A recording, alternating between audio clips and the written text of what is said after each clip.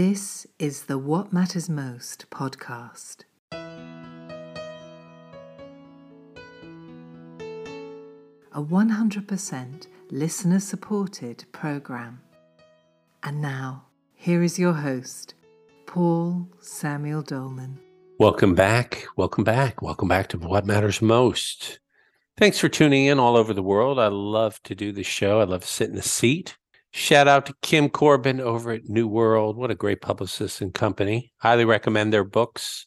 And we have one of their authors on. She's back. She was such a big hit the first time, a mere 500 shows ago. That's the jargon. She crushed it. And she has a wonderful new book out called Angel Wealth Magic: Simple Steps to Hire the Divine and Unlock Your Miraculous Financial Flow. It's so nice to hear her voice again. Welcome back, Corinne Grillo. Oh, such a pleasure to be here again, Paul. Thanks for having me. And what's your earliest memories of connecting to the angels?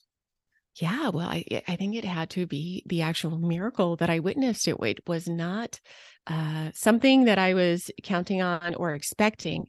So that's when I first realized they were real. So I think, in my early 20s, I belonged to a spiritual community where we did rituals, where we, did banishing rituals and called in the archangels. But to me, back then, I was really doing it essentially because it was part of the program.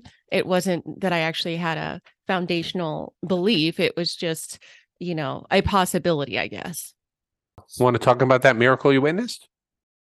Oh, sure. Yeah. I was going through a really rough patch. The first several decades would be considered the rough patch of my life. And a friend of mine bought me an angel reading, and she didn't know that I was struggling as much as I was. And I just thought, oh, let's go see a psychic or whatever. I didn't really think much of it. I just thought it'd be fun. And the information she brought through was so mind blowing. And at the end of that session, I could feel lighter and brighter. And she told me to talk to the angels as if they're real. And that's what I did, just to see, let's see what happens if you just talk to angels. And all kinds of synchronicities, angel synchronicities started happening. And it all culminated after about 3 days of doing that practice, where I was driving through the hood and a bird dropped from the sky, landed in front of my car. I was going to a client's house, and I stopped the car. I drove around it, and I was horrified because this bird had a kind of a mangled wing, and I saw it kind of scooting around trying to get up, and I felt so much compassion. So I used my new trick, which was ask the angels to at least take it out of its suffering. I don't know anything about birds, so I wasn't going to get out and try and rescue it as I'm headed to a client's house. So I kind of prayed for it and, just sent it some love and drove around it slowly, kept sending some blessings to it. And as I watched through the rearview mirror, I noticed it was kind of shimmying on the ground a little. So I stopped the car again, kept watching, and as I watched that bird, a small bird. So the bird was about dove size or pigeon size. I watched a small bird jump up from the body of that bird and fly away, and then a second bird jump up from the body of that bird and fly away. And then a third bird jump up from the body of that bird, fly away. These birds were about 2 or 3 inches tall, maybe about 3 inches tall. And so broad daylight, right? So I was like, what the hell just happened? And as I look at what happened, the bird was totally gone. Okay. So I get out of the car because I couldn't believe what I was seeing. And I look at where the body was, and it was totally gone. So I witnessed a bird transform into 3 healthy birds and fly away. And I felt, as I stepped out of the car, I felt this heart opening, I guess. I would call it love, but it's a more intense flavor of love. And shimmers all over my body, chills all over my body, and kind of like electric static. And then I knew that I witnessed something that defied all logic. And that was the first miracle that kind of set me on a journey to know that angels are real, and that essentially so are miracles, and anything is possible. Wow, that's such a beautiful chill bump story. I really felt that. Wow. Yeah. Yeah, it was definitely something. And I was a psychotherapist at the time on top of that. So so so I have a fundamental respect for mental health, and for a second was like, yeah, I pretty much can't talk about this story to any of my friends because they might want to have me hospitalized.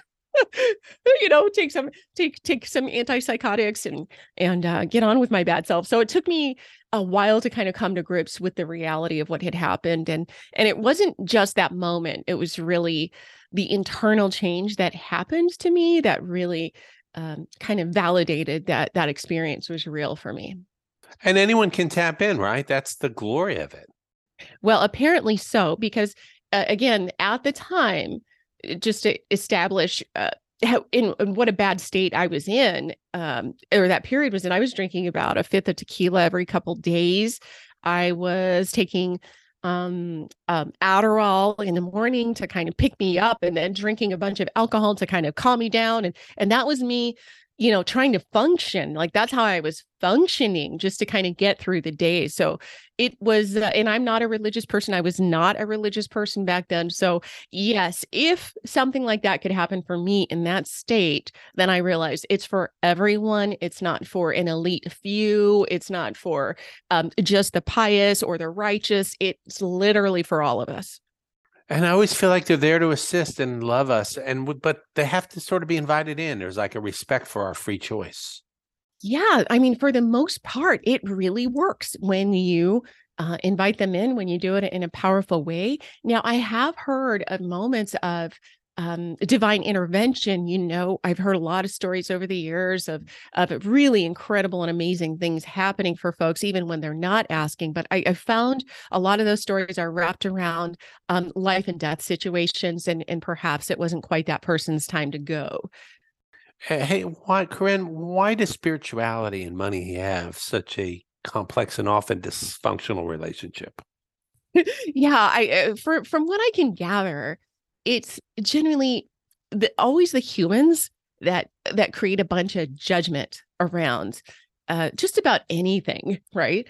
So in a way, we've been programmed to despise money, to believe that things like it's the root of all evil or the source of all evil, or money makes us greedy. And we've heard a lot of rumors that, money is bad. And so a lot of times when people are very heart-centered, they tend to often reject finances as important. And that's why we see, from my perspective, a lot of spiritual folks suffering cash wise.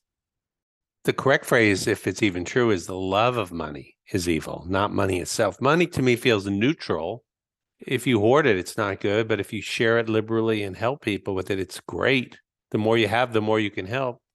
I feel like if you love it more than life or other people or whatever it is, and you're willing to kill for it, then you're off the track. You're off the track. Yeah, I think of money as, in a way, a magnifier. So if you're a heart-centered person, money will magnify that for you, magnify the good deeds so that you can offer, fund the right causes for you and share your wealth, which heart-centered people are prone to do.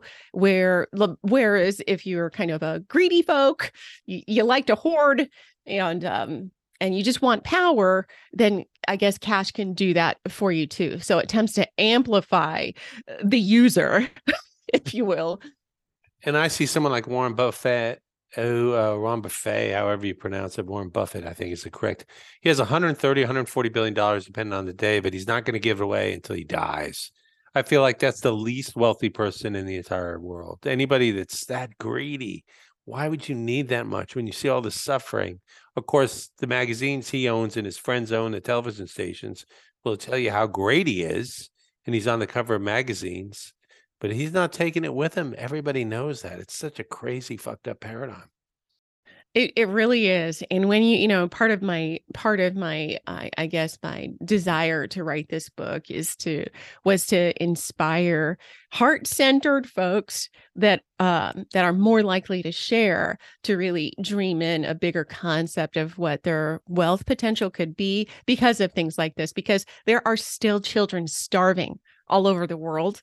And we actually have the resources to solve that. We have the food, we have the cash. It's just the cash is leaning over to the folk who tend to hoard. So we need to really step up our game, I think. And those of us who are kind of called to make big, beautiful changes in the world need to be economically funded in order to make the changes. Yeah, I see that we have tremendous material abundance, but we live in a global, or at least a cultural scarcity paradigm. Yes, and it's extremely, and I'm hoping we're breaking down these barriers, but it's extremely individualistic. The American way is hyper individualist, which is wonderful. On the one hand, we need to maintain our authority and our sovereignty, and also become aware of the other axis, which is the collective and the other. And I feel the more that we understand and open our hearts to the reality that we're family, and we literally are family. We're all related, and perhaps begin to perceive the world beyond these false borders that we've put around our countries through colonization and all of those things, and see us kind of in our original state, which is humans on this wonderful rock, doing our best to survive. But those of us who are lucky enough to be born in countries where there is upward mobility and we can make it happen, remembering the other is really important at this time on the planet. Oh, so perfectly said. How do you personally define wealth for yourself? What is wealth? Yeah, for me, wealth is essentially having an awareness internally that there is more than enough if you move in certain directions, if you make some changes. So it's not just about cash. It's almost about resources, having access to a resource of love, a resource of community, and of course, a resource of wealth. I wrote this book literally for cash. But the way that I work with angels is that we want not just cash, but cash that supports our hearts and that moves from the heart. I feel like deep, sincere gratitude creates infinite wealth. If you're already super grateful that I have food and water, shelter, my body's healthy, I get to talk to you, my eyes can see, I saw the ocean this morning, I watched the sunrise, I could just go on. And what I do when I wake up is I task my mind with finding 20 things that are right. Otherwise, if I ignore it, it'll find 200 things that are wrong. It'll make it up, and it'll start me on that trajectory. But isn't gratitude a great key to move through the world in a abundant, gratitude-based wealth mindset? Yeah, I mean, I think it's a perfect idea of seeing the wealth happening for you already. And I think so many of us are so focused into the future and, like you said, on what we don't have. One of the first things is to acknowledge how far we've come and what we do have. And there's this kind of secret voice inside of us that kind of drives us into believing that we're not good enough, or we haven't quite met a standard, quote unquote. And usually this standard is impressed upon us from our society at large. But yeah, appreciating where we are, in a sense, opens up a pathway towards beauty, and it almost invites more beautiful things to come your way. How did you shift this all? Well, it was definitely a step-by-step process, because I was not raised with wealth, or, both sides of my family, my mother and my father grew up in extreme poverty. So we did not grow up with a wealth consciousness. I did not. And, as a brown woman who lived in one of the ghettos of Los Angeles, thinking about wealth was just not a thing, right? I didn't know anybody who was doing that. It was all just working class. And for me, I thought the creme de la creme was getting an education, right? because that's about as far as you can dream or imagine, or that's as far as I could at the time. So what changed for me was essentially encountering the angels. I think just developing a really authentic and connected relationship with spirit that was non-dogmatic, but that supported a different voice inside of me, or helped me attune to a different voice inside of me that had different dreams, and helped inspire me to believe that it was possible to reach and serve more people than is my usual framework. And so slowly but surely, I think I was called to take leaps of, I guess you would call them leaps of faith, to trust that even though the direction I was headed in may be impractical, that to trust that vibe on the inside and to try it. So I would say just developing trust in my relationship with spirit, and maybe not trusting myself at first, but at least trusting that miracles are real and that spirit can do some really cool stuff. And after a few trials and seeing, some of the first miracles that happened after that first one that I mentioned, some of the miracles that happened were, in fact, from my perspective, financial miracles. And that's when I learned from me that there's no separation between a spiritual miracle of a bird dividing into three and also a financial miracle. Spirit does not separate these things. It's all ways that spirit can support us in opening our hearts, our minds, and our lives to feel safe and secure in the world.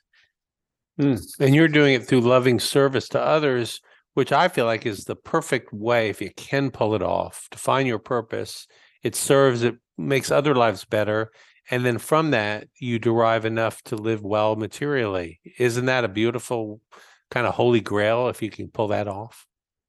Yes, for me, it has been. And I talk a lot about that in the book about mission-oriented wealth that, like I said, that lifts your heart and that serves others, creates in a way this beautiful feedback loop of awesome.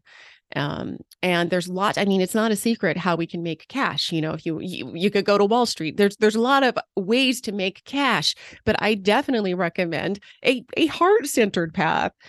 And there's nothing like serving others. I feel like it's in our DNA and soul that when we do it, not as a martyr, it's like the soul's fuel, the soul's honey, the soul's food.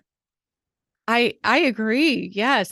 Because it's like selfish and selfless at the same time. It's like you receive, because there's no such thing as a selfless act, right? So just acknowledging like, wow, this feels good. Let's do more of this. And for me, it's just been wonderful, connecting with people all over the world and seeing how their lives are changing just by doing some of these really, on the surface, would appear to be simple practices, but really open your life to a different way of moving and being and feeling and experiencing the world. You had some great steps in the book. Will you share those with the worldwide audience? Sure. Yeah. Well, the book is essentially in two parts. The first part of the book, as a therapist, and when it comes to something like money and wealth, we have to acknowledge that our psyche has a lot to do with whether or not we're going to be able to reach that next level in our wealth. So so in the book, it was really important for me to name some of the unconscious blocks or some of the wealth inhibitors or blockers that might stop us from really being able to get to that next level and attract the kind of wealth that we need. So I spent a lot of time in the beginning of the book with different exercises, and also offer, different angels to help loosen up some of the energy if you have a fundamental belief that you're not good enough, or maybe you're, really come from a population that was really oppressed and have a hard time imagining these things or thinking optimistically about these things. I give angels to help kind of loosen the energy around that. And then the second half of the book is an 11-day ritual. It's an 11-day ritual that I developed and co-created really for myself when I was during lockdown, and my daughters, both of them, were all of a sudden, back at home, and I wanted to be able to attend to them. So I decided to let go of a portion of my business, and in its charge, I decided to create this ritual to do to do some angel wealth magic, and the ritual really, it worked in such an extraordinary way that when I was outside giving offerings and blessings and gratitude to spirit for coming through for my family, I had the realization that I wasn't supposed to just keep this ritual to myself, that I had to share it with other people who were also struggling to attract magical support when they really need it. I love your flow with all of this. Do you journal a lot? Do you write a lot of stuff down? Yes, but I'm terrible with paper. I lose everything. So I have everything. I have all my notes in my iPhone. Really? Is that what you do? You put them in there? Yes, because then it's always with me, and then I always have this compilation. Oh, speaking of which, just 11 years ago, so 11 years ago, was it 11 or 12 years ago, I did my first angel. I don't know if it was my first, but it was before I was doing any spiritual work or whatever. And I had just encountered the angels. So I decided to do, apparently, and I don't remember writing this stuff down, I decided to do some angel channeling. And so I happened to find it about a month ago. I look in my phone, and there's this note there from 2010, and I'm reading through it, and they said, "Hey, don't worry about your spiritual books that you write. We'll write through you and your psychological." And at the time, I had no interest in being an author or anything. So I was looking at it going, "Holy, I need to do this a lot more. I need to do a lot more channel writing."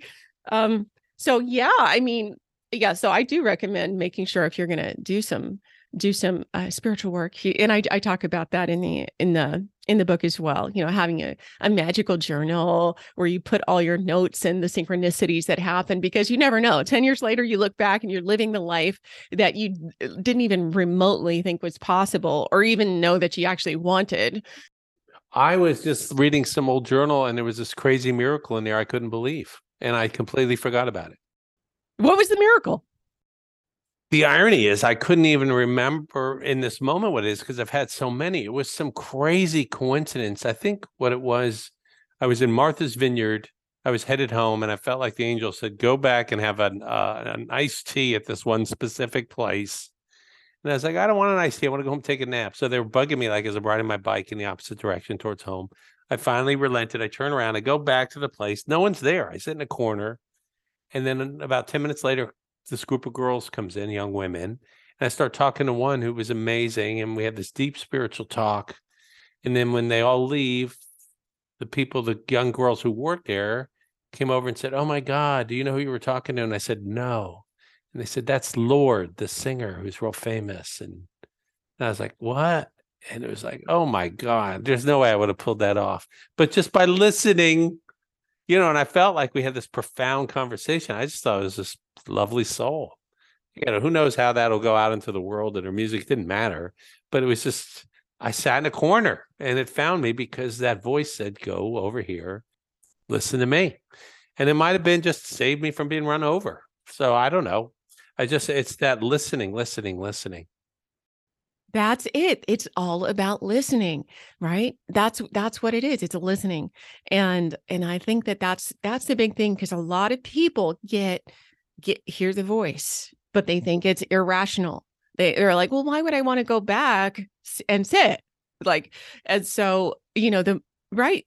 So that's what it is. It's about trust. It's trusting that inner voice. And the more that you hear that voice, because we let ourselves override our lives with responsibilities and logic and the bottom line and all of these values that were kind of imposed on us, as opposed to kind of our inner knowing that is so wise, and can lead us into really cool things like that.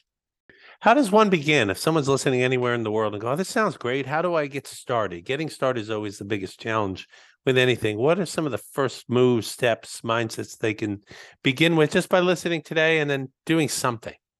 Yeah, I would say the first step for me is just acknowledging that it's a possibility that angels are real. And also, it's a possibility that they're communicating to you right now. And then staying in curiosity. Okay, if angels are real, and if there is a communication, or if there is something they want me to know, what would they want me to know? And then listening to those first feelings and instincts and senses or emotions or vibes. A lot of times, in the beginning, it could be very subtle. You just feel a little more peace, or a little lightness, or a little more, I don't know, hope, a little lighter and brighter. But the more you anchor in and stay in relationship with the other side, the more that it gets proven out like science. And for me, it's not about faith. It is about testing the water over and over again, like a scientist. So my first book was called The Angel Experiment, and it really does set it up kind of like, well, it's possible that this is total BS, but a scientist, you got to prove it out first, right? So just keep an open mind, stay curious, and become an observer, an actual observer of your life as you ask for, hey, show me that you're real. As you ask for these things, what happens in that day? So for me, what started happening when I mentioned the synchronicities, all of a sudden I saw a lot of angel wings everywhere, right? So I remember seeing a laundry truck drive right by when I said, show me you're real. And a laundry truck would drive right by called Angel's Laundry Service, and had giant wings on the side of it. And, you walk into a grocery store and there's a song about angels playing, or you turn on the radio. So little things like that are ways that communication happens, as well as nature can really respond to our heart's deepest desires and our wish to understand that we're not alone. And I think fundamentally that's what we all want and we all crave. And this, there's a lot of us that have this sense of emptiness inside, or this yearning that is in a way unnameable. We don't know how to name it, but from my perspective, a lot of it is this sense that there's something else. There's some kind of connection, or it's this separation from source, and we're craving this desire. We have this desire to reconnect in one way or the other, and it almost doesn't matter how we do it. Mine happens to come with angels, right? But others, it could come with ancestors. It could come with nature itself. It could come in a variety of different ways. You really live and breathe it. I love it. Thank you. This comes in, it comes out. And I hear in all that, pay attention, be in the moment, listen, look around, keep your eyes open, feel into the moment. If you're really there presently, that's when it's all happening, not in yesterday's scenario or the imagined future argument or what you're going to say. But if you're in the now, there it is. There it is. And I think a lot of us, a lot of people know what prayer is. So they'll pray for stuff. I prefer using like invocations, at least when I'm doing angel rituals or 21-day practices or 11-day practices. So people pray, but what they don't do is wait. So, hey, I want blah, blah, blah, blah, blah, blah, blah. Help me with this. But then they glaze right over the moment when the answer comes, or when the moment of peace, or when you actually feel something, holding your hand, they are not paying full attention to the moment. What would you advise people, like you say, you're from Puerto Rican heritage? We know the country's skewered towards a white majority and white supremacy. I mean, you'd have to be delusional not to look at the last 400 years and even the last 400 hours and see how it is harder, that if you're, say, an African-American woman, you're going to have to go further, faster, and better just to even have a shot. That, we know what's real. Do you have any words of wisdom for those who are in that position and the playing field and the system is kind of rigged a little bit against them, or a lot against them? Yes. And, I do kind of acknowledge a lot of that in the book. For me, working with angels is, in a way, what helped me hack the system that was stacked also against me, as a brown, poor woman, also as a brown, poor, depressed woman, and also as a brown, poor, depressed woman, who spent some time in jail. right? So, and grew up in poverty. And so yeah, I'm not one to wait for people to invite me to the table. I realize I have to make probably my own table. and so the more that we come to grips with the state or who we are, but not believe in a way what the culture dictates, but find other ways to, in a way, hack the system. For me, angels really helped me take quantum leaps in my heart, in my mind, and helped me to kind of balance out some of, really, it was my own self-hate, my internalized hatred from growing up, never seeing images of me or people with my skin color on television. I always I remember when I first went to UCLA, I was surrounded by so many people, of European descent, a lot of white people. And I remember feeling so instantly less than everyone, and really an intense sense of shame. And this was years ago. So I again had to rewire my brain and really acknowledge that. So I think the first thing that that we all have to do is just come to grips that we live in a certain kind of system, and then that system is capitalistic, and then what are we going to do about it? So angels help, but also getting educated helps on things like wealth, and having an entrepreneurial spirit also helps.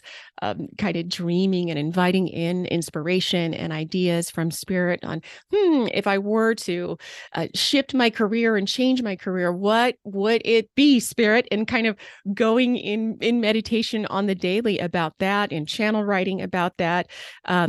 But for me, I see this whole thing as this kind of a fun game to play. And I think if we have a mindset of, okay, maybe I'm kind of starting off the game a little behind some other people, so what do I have to do to kind of get ahead? Like I need what do you call them, like cheat sheets? Yeah. So thank you for bringing that up and acknowledging that. Thank you because I feel like pretending otherwise, especially as a white male with a powerful platform that's worldwide, is a bit of a disservice. Yeah. Well, it's, and Paul, like, I know this is not necessarily about angels, but I just want to say, like, there's been a lot of conversations about, privilege over the last many years, and some people have used it like a poison, right? Like, oh, you're white privilege.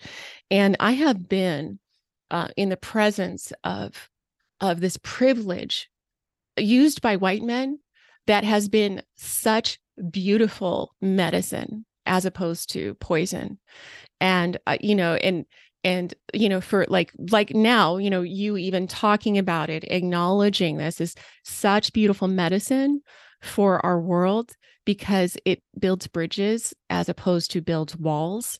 I just think, like, it's just so wonderful. It's so wonderful. And I know, like, some of my closest friends feel in a way a badge of shame because they're carrying that kind of privilege. But, when used consciously, it's incredible medicine, and we need it. All right, I'm going to let you go, but what would you say there? I feel like there's some young woman out there who's got a dream and maybe doesn't have the encouragement of her surroundings, but she somehow found us, or it could be a young man. What would you say today? You're their booster. They came upon us. You've lived it. You came from nothing. If you were their mentor, their rainbow in the sky, as I used to say, what would you tell them today? Okay, let me just feel into what message spirit wants to kind of convey. The first word that is coming in, it's in capital letters, is believe. And when I look at believe, they're looking at believe in your ideas, believe in the ideas that you are receiving that may be a little out of the box, believe that there's something bigger. If you are thinking of something bigger for yourself, then believe that thing is possible. And also believe that you can find the most perfect, beautiful resources, and also education that could support you in getting there. They're also saying, we all have Google. So if we catch ourselves going, oh, but I don't know how to do that. Oh, I can't do that. To please just do the extra step of Googling it on how to do that. and you might become a master in 15 minutes. And find a template of exactly how to do the thing that you want to do that you don't know how to do. So they're just saying, believe, dream bigger, and also find like-minded people who believe in you and believe that something big is possible for you.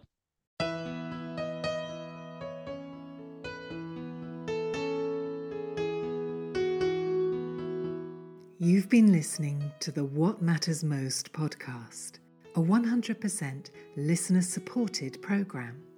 If you feel inspired, please go to our Patreon page at www.patreon.com/whatmattersmost and join our family. So until the next time, stay inspired and in the light.